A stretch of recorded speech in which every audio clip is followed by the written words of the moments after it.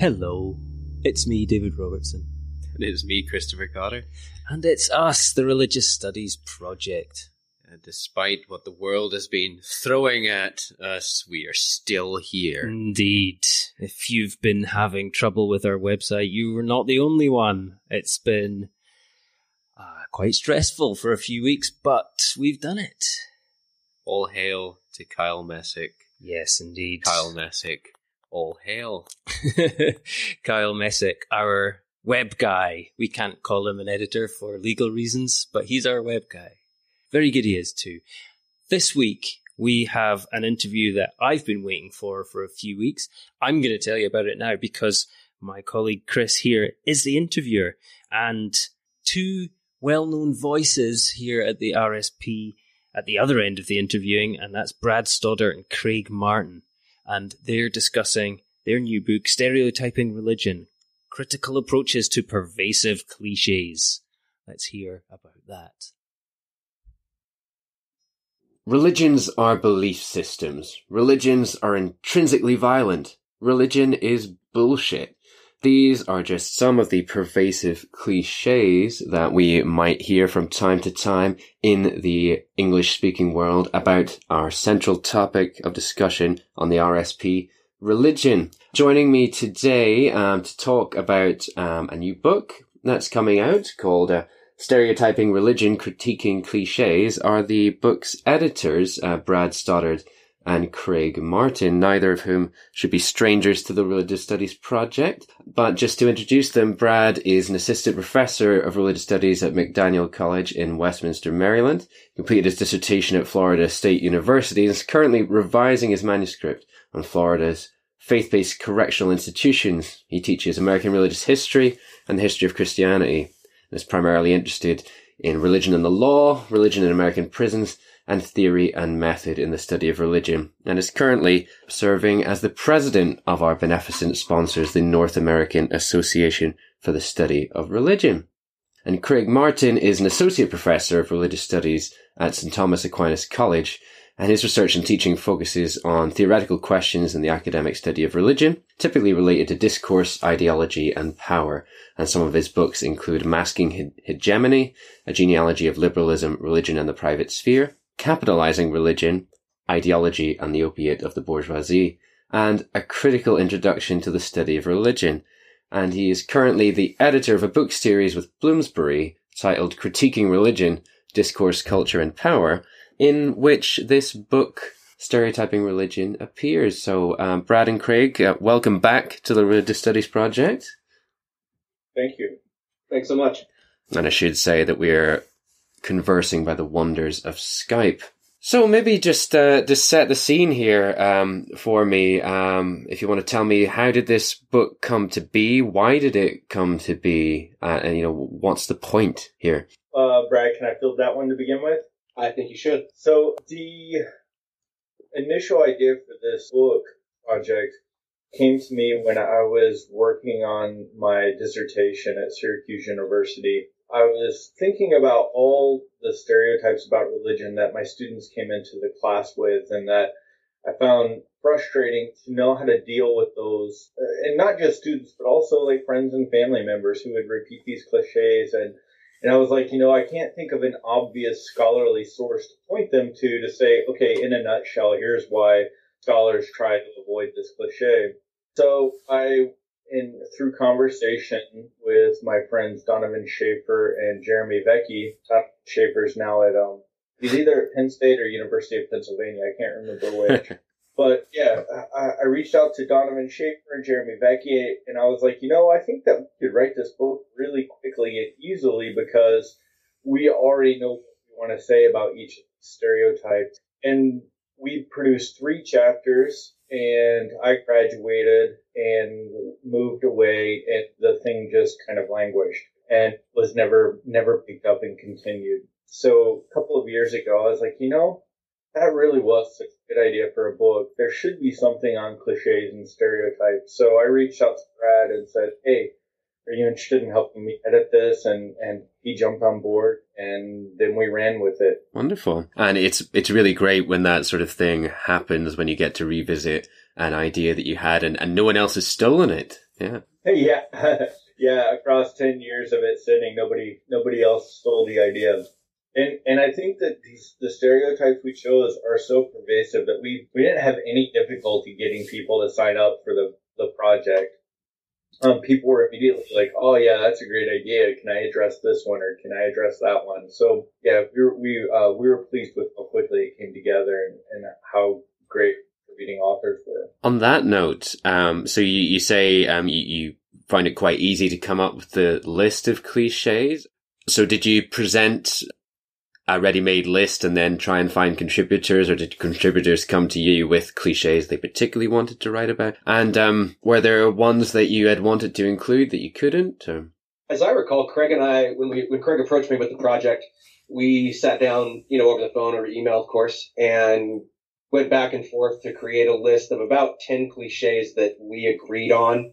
And then we started looking for people to write about the individual cliches. And in conversations with the individual authors, at least one or maybe two of the cliches changed because the author would say, "Well, that's good. Can I approach it from this angle?" And of course, when it made sense, we gave the individual authors the freedom to run with the cliche. But the bulk of it, I think, came from a few conversations where Craig and I just identified these are the major cliches we see in society and politics.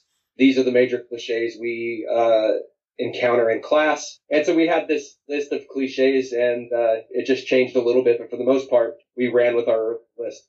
Fantastic. I'll ask you in a moment to take me through a few of them, but in the introduction, you set out the context for the book, but also the context in which the cliches are operating. So you talk about liberal political theory, idealized Protestantism, secularization theory, and so on. Maybe you could, just for the listeners, lay out the context that we're talking about in which these stereotypes are operating. I think a lot of that stuff in the intro was from me, because when we were finishing edits to the various chapters, and I was reading through them and thinking about would my students be able to follow these or not, because we wanted this to be accessible at an undergraduate level. And I realized that a common theme that went throughout a majority of the chapters, those three things that you mentioned, the discourse, like liberal political discourses on religion as a private matter, the discourses on secularism and the discourses on new atheism. These didn't pop up in every single chapter, but in a majority of ones. So I was like, I feel like we should give some background to the consistent themes that are going to pop up as the reader moves through the book. So that's why I chose those in particular, because I thought that they would, help the readers understand the chapters. I think the only thing that I would add to it, I think we also mentioned in that section, anti-Catholic propaganda or anti-Catholic Protestant propaganda about, religion being a private matter, or some of the other cliches that they have a Protestant bias built into them. And of course, the colonial context. Those were two other factors that we saw as common themes in the history of the general cliches. Yeah, for sure. Exactly. Fantastic. So I'm wary of asking you to pull out favorites or anything, because we'll not have time to get through every cliche, but perhaps we could take us through one or two of them and just show us some of the analysis in action. Do you have any ones you want to pull out, Craig? I'll wait till after you go. I like that. Well done. Stephen Ramey's has a soft spot, I have a soft spot for Stephen Ramey's piece. Stephen Ramey writes about religions being mutually exclusive, and I think Stephen's was the first. The reason I have a soft spot for it, I think it was the first one that came back to us. He was the first to submit it, that is. And I read it and I thought, this is exactly how I want this book to look. So Stephen Ramey addresses the cliche that religions are mutually exclusive. And so he introduces the chapter, I think, with the opening sentence, what is your religion? Check one box. And This is something that all undergraduates have seen in some version, right? What is your religion, right? They get it here at McDaniel. They have to check, or they have the option to check that box when they apply for admission. So I know they've at least seen it once, but probably many times before. So he introduces the cliche. In the introduction, he talks about how this is not this cliche that religions are mutually exclusive is not just academic navel gazing, that there are real political and legal implications. and he addresses some of the legal and political implications. And as he continues in the chapter, he talks about places where you encounter this. This cliche, where do we see it? We see it in popular culture. We see it in politics. We see it in law. He doesn't mention this, but for example, in the work I do in prisons, when you're an inmate in America, you check which religion are you. You get to check one. In Florida, where I did the bulk of my research, you can only change it once. You can only change your religion once every 6 months, and it dictates where you can move about in the prison, which groups can you attend, which study groups, which religious services. So, Stephen doesn't address that part, but these are some of the examples. Stephen mentions different type of examples like this, where, this idea that religions are mutually exclusive, it does have political and legal implications. So then he moves in and he talks about the historical development of the cliche, talking about, of course, the European context in which the cliche emerged. He talks about the colonial context. I believe he mentions the Protestant Reformation. He talks about a place like India, where the distinction between Buddhism and Hinduism is not as rigid as we would imply, or some other Asian countries where Taoism, Confucianism, Buddhism, or even Shinto, right? These alleged so-called separate religions, the boundaries are just so much more malleable. So long story short, by the time you read Stephen's chapter, you get the history of the cliche, you get the political work that it does, and you realize the areas of the world where that cliche becomes quite problematic. Sorry to interrupt the episode, but we just wanted to let you know, to remind you about our Patreon link. The Religious Studies Project has always been free since its inception, but we know that there's a great problem in academia with people not being paid for the work that they're expected to do, particularly early career scholars. And we at the RSP want to be part of the solution, not part of the problem. So you can help if you can spare even £1 a month by going to patreon.com/Project RS and subscribing. We know that these podcasts are very useful for people who are teaching and people in their learning. So if you can help either by subscribing there or by making a one-off donation using the PayPal button on our website, it would be greatly appreciated and will help us keep bringing you this podcast for free and fight against exploitation in academia. But now, back to the episode. And it's worth noting here that the book isn't attempting to sort of put something in the place of these cliches, because the opposite, for example, of religions being mutually exclusive would be that, I guess, religions are all one and the same, or which is another one that is dealt with in the book. You're not so much asking these authors to say this is wrong and this is right. You're rather pointing out that cliches in and of themselves never tell the full picture and are always doing ideological work. That's true. We highlight that in the introduction, where we make a point of saying we want to make it clear that the goal is not to replace these old cliches with new generalizations about religion or better generalizations about religion. Instead, we're suggesting to the students or to the readers that any cliche about religion or any generalizing statement can similarly be interrogated, historicized, etc. Fantastic. Craig, you've had a long time to think there about which you're going to pick out. Well, so I decided I can't pick one. I think, there's so many good chapters in here, in my opinion. You'll never hear the end of it if you pick, whoever you pick. Well, okay. So delete my answer then. Delete my answer. No.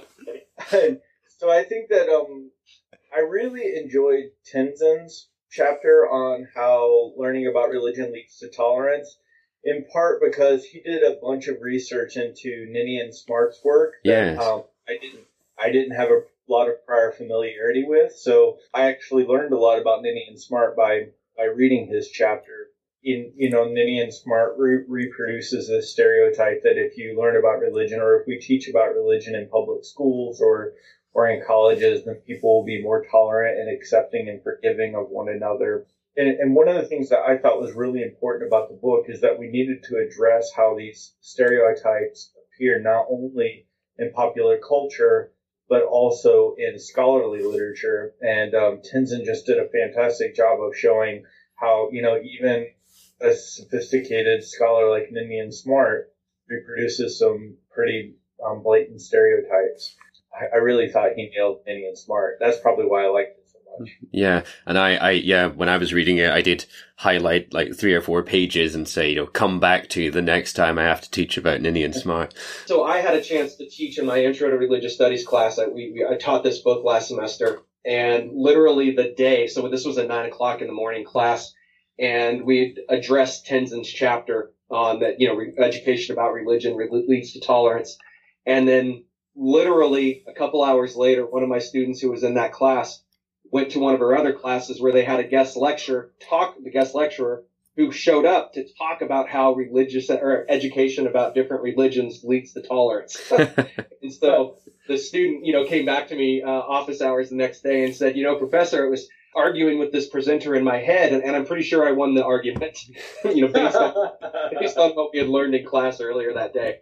So it was fun to see, we addressed this cliche, and then 2 hours later, literally, she encounters the cliche in a classroom. It's fun. Fantastic. And we'll talk hopefully before we finish about that experiment of using it in the classroom. But you've touched on there, so learning about religions leads to tolerance. That sounds like quite a positive cliche. In one of the chapters, I think it was Matt Sheedy's on religion being violent, he brought up Karen Armstrong and others insisting that, proper religion is peaceful. And, religion is a peaceful, nice thing. Is there a danger that by critiquing positive cliches we're doing society a disservice, or is there such a thing as a positive cliche? I want to answer this by pointing to what I think is an excellent book on phenomenology of religion, Tim Murphy's The Politics of Spirit. And in that book, Murphy looks at the history of phenomenology, a lot of which puts a positive spin on religion, that religion is getting in touch with the transcendent, religion, is a source of happiness, etc. Phenomenology of religion tends to think positively about religion. But what Tim Murphy does is shows that each one of those phenomenologists use their rhetorical framework to rank religions and to denigrate some in relationship to others. So that someone like Rudolf Otto says, religion is getting in touch with the transcendent, and that, Christianity most beautifully gets us in touch with the transcendent. But of course, Islam doesn't do so well, and primitive religion is terrible at it. So I think that even the positive cliches, like Karen Armstrong, she also has a ranking system built into her framework so that the things that she likes, she can call authentic religion, and the things that she doesn't like, she can dismiss as inauthentic religion or political religion, or maybe for her, political religion isn't even religion. So perhaps it's okay to bomb the ship for the Middle East because they're not good religious people, they're bad religious people. So I think that even the positive cliches have the potential to be used in that kind of ranking system where people can favor one and dismiss others, and that can oftentimes lead to what I consider negative political effects. Absolutely. And indeed, Leslie Durst Smith writes in the book about the idea of religion being about transcendence, and I pulled out this quote where she says that cliche can simultaneously normalize the existence of the supernatural, identify an enemy, justify a political cause, amplify the seriousness of one's position, and unite a group of people under the banner of their own moral worth. And that's not even a complete list. And so in that, you hear, religion's just about the transcendent, the supernatural, the ineffable, and it doesn't sound harmful, but when you look at how it is deployed, it's doing real ideological work. Let's talk about the classroom setting then. So as I was saying earlier to you, this is certainly going to be a very useful resource when I'm come to teaching, not only about Ninny and Smart, but anytime you casually mention these cliches, it's going to be fantastic to just pick up the book and find examples. So I can see it being a really useful teaching resource in that respect. But Brad, you used it in the classroom then. So how did that go down? Yes, I used this book in my Intro to Religious Studies class, where we start by reviewing the so-called canon of important or influential religious studies scholars, and then we supplement it with people who have, who are omitted from the so-called canon. And then and the benefit of that is that the students got a wide survey of, theories about religions, approaches to religions, methods, methodologies, etc. And then we ended the semester by reading and discussing Stereotyping Religion, Critiquing Cliches. And since it was the first time I taught from the book, I organized it as this. We meet 3 days a week, and I asked groups of students to present for a half hour. And so you had 2 or 3 students each presenting a chapter. And then they, presented for about 20 minutes and then would open up for Q&A for about 10 minutes or so. And then I had some closing comments at the end of the class. The benefit of that is that I wanted to see what I liked about it is that it allowed me to see what the students took from the book and what I thought they omitted. And it led to some really good discussions because the students thought, or the students said, yes, some of the cliches that we've identified have been, I embraced them pretty much the entire class. And so to have someone call them out and point out the history and point out the problems with it, it did a lot of work in the classroom, and it helped the students because it overturned some things that they had just taken for granted. And we actually, at the last day of class, we discussed the entire book, and the students tended to agree. Now, obviously, they knew that I was one of the editors, so they weren't going to say too many harsh. They weren't going to criticize it too much. But they thought that it was nice to end the semester by addressing these cliches, for the simple fact that it changed the way they were thinking about, or the way they had thought about religion, their young adult life. Not to over-romanticize it, right? Oh, no. But they did find value in it. Excellent. I can totally see myself the next time I'm marking a pile of essays, and you see these cliches coming up all the time. One that's not in the book is religion has been around since the beginning of time. They'll sort of begin with that. But plenty of other ones come up, and I can imagine immediately just copying in a URL to the chapter on the library website for any of these, rather than having to spend my own time deconstructing it. Just say, read that chapter, and then come back and write it again. Right, take note. We should include that in the next edition if there is one. Yeah. Or evolve too. Yeah, well, if there's another one, religion is a choice. That's all. You always hear that. Yeah, people choose to believe or choose to have a certain religion. So yeah, I'm already filling up the next volume. I guess an obvious question that would come up on the RSP quite often is why religion here? Obviously this is our area of interest. We teach courses in these. Could you do a similar book for, say, stereotyping sports or stereotyping gender, or is religion particularly problematic? And I hope other people do. I have a more substantive response to that question. I think that obviously you could write such a book about any subject matter here.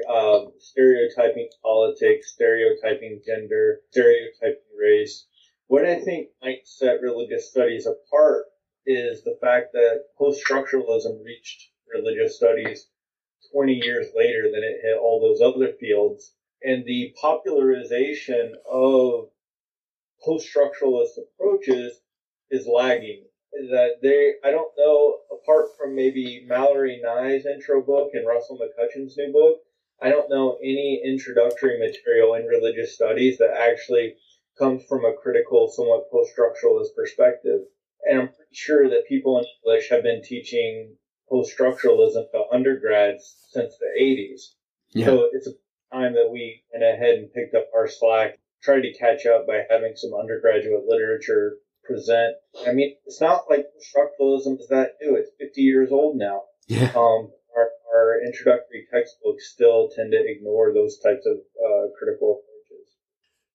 Yeah, so there are disciplinary reasons why such a book may not be written necessarily in other fields, and then also, like it or not, religion, this constructed political category, is something that has a lot of power in the modern Western world. To write a book called, Stereotyping Golf or Stereotyping Stamp Collecting, might be interesting, stereotypes about stamp collecting probably aren't quite as pervasive or potentially harmful as these cliches about religion.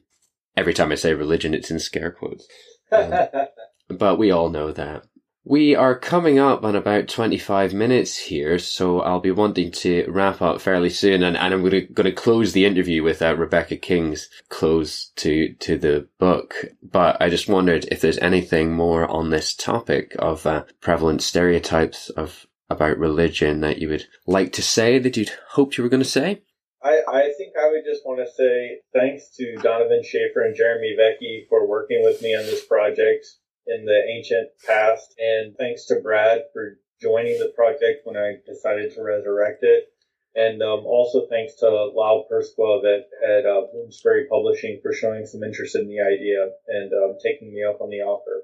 Absolutely. It's brilliant to see the sort of critical religion approach applied in this sense, sort of applied systematically to a variety of cliches that, when I was reading it myself, I was doing a lot of, well, yes, that makes sense, but there were a lot of things like thoughts that I'd had but never actually put down on paper, and lots of interesting examples, and plenty that I'd never thought of before, and I can see it being really useful both for students and to point students to, and potentially to do the sort of thing that Brad did, actually sort of structuring some teaching around it. So do check out the book, listeners. It's called Stereotyping Religion, Critiquing Cliches, edited by Brad Stoddard and Craig Martin. Came out in paperback immediately, so it's nice, and it's not a typical academic book price, so you can get your hands on it quite easily, hopefully. And you can find the full list of all the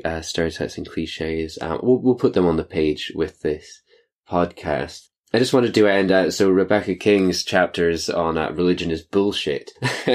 And she begins by talking about how even the desire to correct the statement religion is bullshit is in itself bullshit. And she closes the book with the following words, which I thought would be a nice way to end the episode. At the end of the day, it doesn't matter whether or not religion is bullshit. The term is an empty signifier. What matters is your ability to weigh evidence, locate sources, and pay critical attention to both your scholarly process and product. You may find yourself mired in shit, but at least you'll be in good company. And I hope you've been in good company today. Thanks so much, Craig and Brad. Thank you. Thanks so much for having us. Appreciate it. Thanks for that, Chris. Excellent. It's a really good book. And, they're both great value guests as well. Absolutely. And I'll not name specific chapters here, but there was a fun anecdote after the microphone was turned off about, so you've got lots of chapters in that book that are, in fact, the title of the chapter is the cliche. So in a number of cases, when you've been at an institution and the alumni magazine or whatever is publishing, lists of what the faculty have been writing, the chapter titles have been somewhat problematic for some of the contributors in their various alumni magazines. But I'll leave you to take that out with the editors if you want to find out specifics. It was quite amusing. Yeah, I was just thinking about the alumni magazine here in Edinburgh, and religion and science are incompatible. Those kind of cliches. There's room for a second volume, I think, here. Definitely is. So we've got a few bits of news actually to catch up on, haven't we? Yeah. The one that I will push for. Well, first of all, we've already mentioned the website, so we're just crossing all of our various appendages that the stability is going to be there, and then over the summer we can get a nice redevelopment that we've been talking about for so long. But the other thing is we've had a bit of another innovation in our video production. Jonathan Tuckett was at the OU's Contemporary Religion and Historical Perspective conference with David, that David organised indeed, and produced a very interesting video diary. I've only seen the first part of it now. Maybe you have, listeners. It's called Religion and Its Publics, Part 1.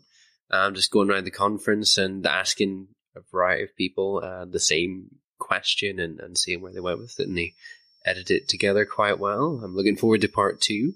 Do you have any More comments on that? Only that it's been something we've been playing with for a while, and it took a while to get the technology right. But Jonathan's doing a great job in the video at the moment and on the responses at the moment. So, we're continuing to diversify and bring more video. That was something that we very much wanted to do. We have an interview with Bettina Schmidt coming up, which we recorded in video format this time as well, which at the same conference. I hope that people are getting something out of the video content. It's a bit different. Certainly these little videos are much more, they're aimed at social media and YouTube and things rather than the full length interviews, which, a slightly different format, but it's all part of what we do. Absolutely. So we're really grateful to Jonathan, to David, and to everyone for all the work on that and everyone who contributed. So next week, we've got another. Tom White is becoming quite prolific for us at the moment in Dunedin. So Tom White's been speaking with Professor Joseph Bulbulia on what he calls situating religion within justice. Interesting. Yes, that'll pick up on some of the themes from certainly Chris Duncan's interview with Winifred Sullivan on religion and the law. And we've had a few other ones. We had Tommy did an interview about religion in Brazilian prisons, I think. That's right, yeah. And I am currently putting together a special issue of Implicit Religion on interdisciplinary approaches to religion and law. So bringing in some law scholars who are the reflections on their side of that. And Suzanne Owen's going to be writing in there. Yeah. It's true, yeah. But and we had her interview on Druidry and the legal definition of religion. Yeah. And she spoke about that a few weeks ago as well in our BASR panel. And then you also interviewed Susan Palmer about new religious movements in the law. Yeah. So, but this justice thrust will be quite good. Indeed, yeah. So I'll come back next week for that. Come back later this week for the Ops Digest and the responses. And we'll see you back here next Monday. Thanks for listening. The Religious Studies Project is sponsored by the British Association for the Study of Religions, the North American Association for the Study of Religion, and the International Association for the History of Religions. The RSP is produced by the Religious Studies Project Association, SCIO, a Scottish charitable incorporated organisation, charity number SCO 47750. Brought to you by founders and editors-in-chief Chris Cotter and David Robertson, and our managing editor Thomas J. Coleman III. Our features are edited by Jonathan Tuckett, and our Opportunities Digest by Ella Bock. Podcast transcription by Helen Bradstock, with audio editing by Gregory Schneider and Samuel Ward. Social media managed by Ray Radford, and sales and marketing by Sammy Bishop. Don't forget you can support the project by using our amazon.com.co.uk and .ca links, or donating at patreon.com/projectrs. And you can find us on Facebook, Twitter, Google+, YouTube, iTunes and other portals.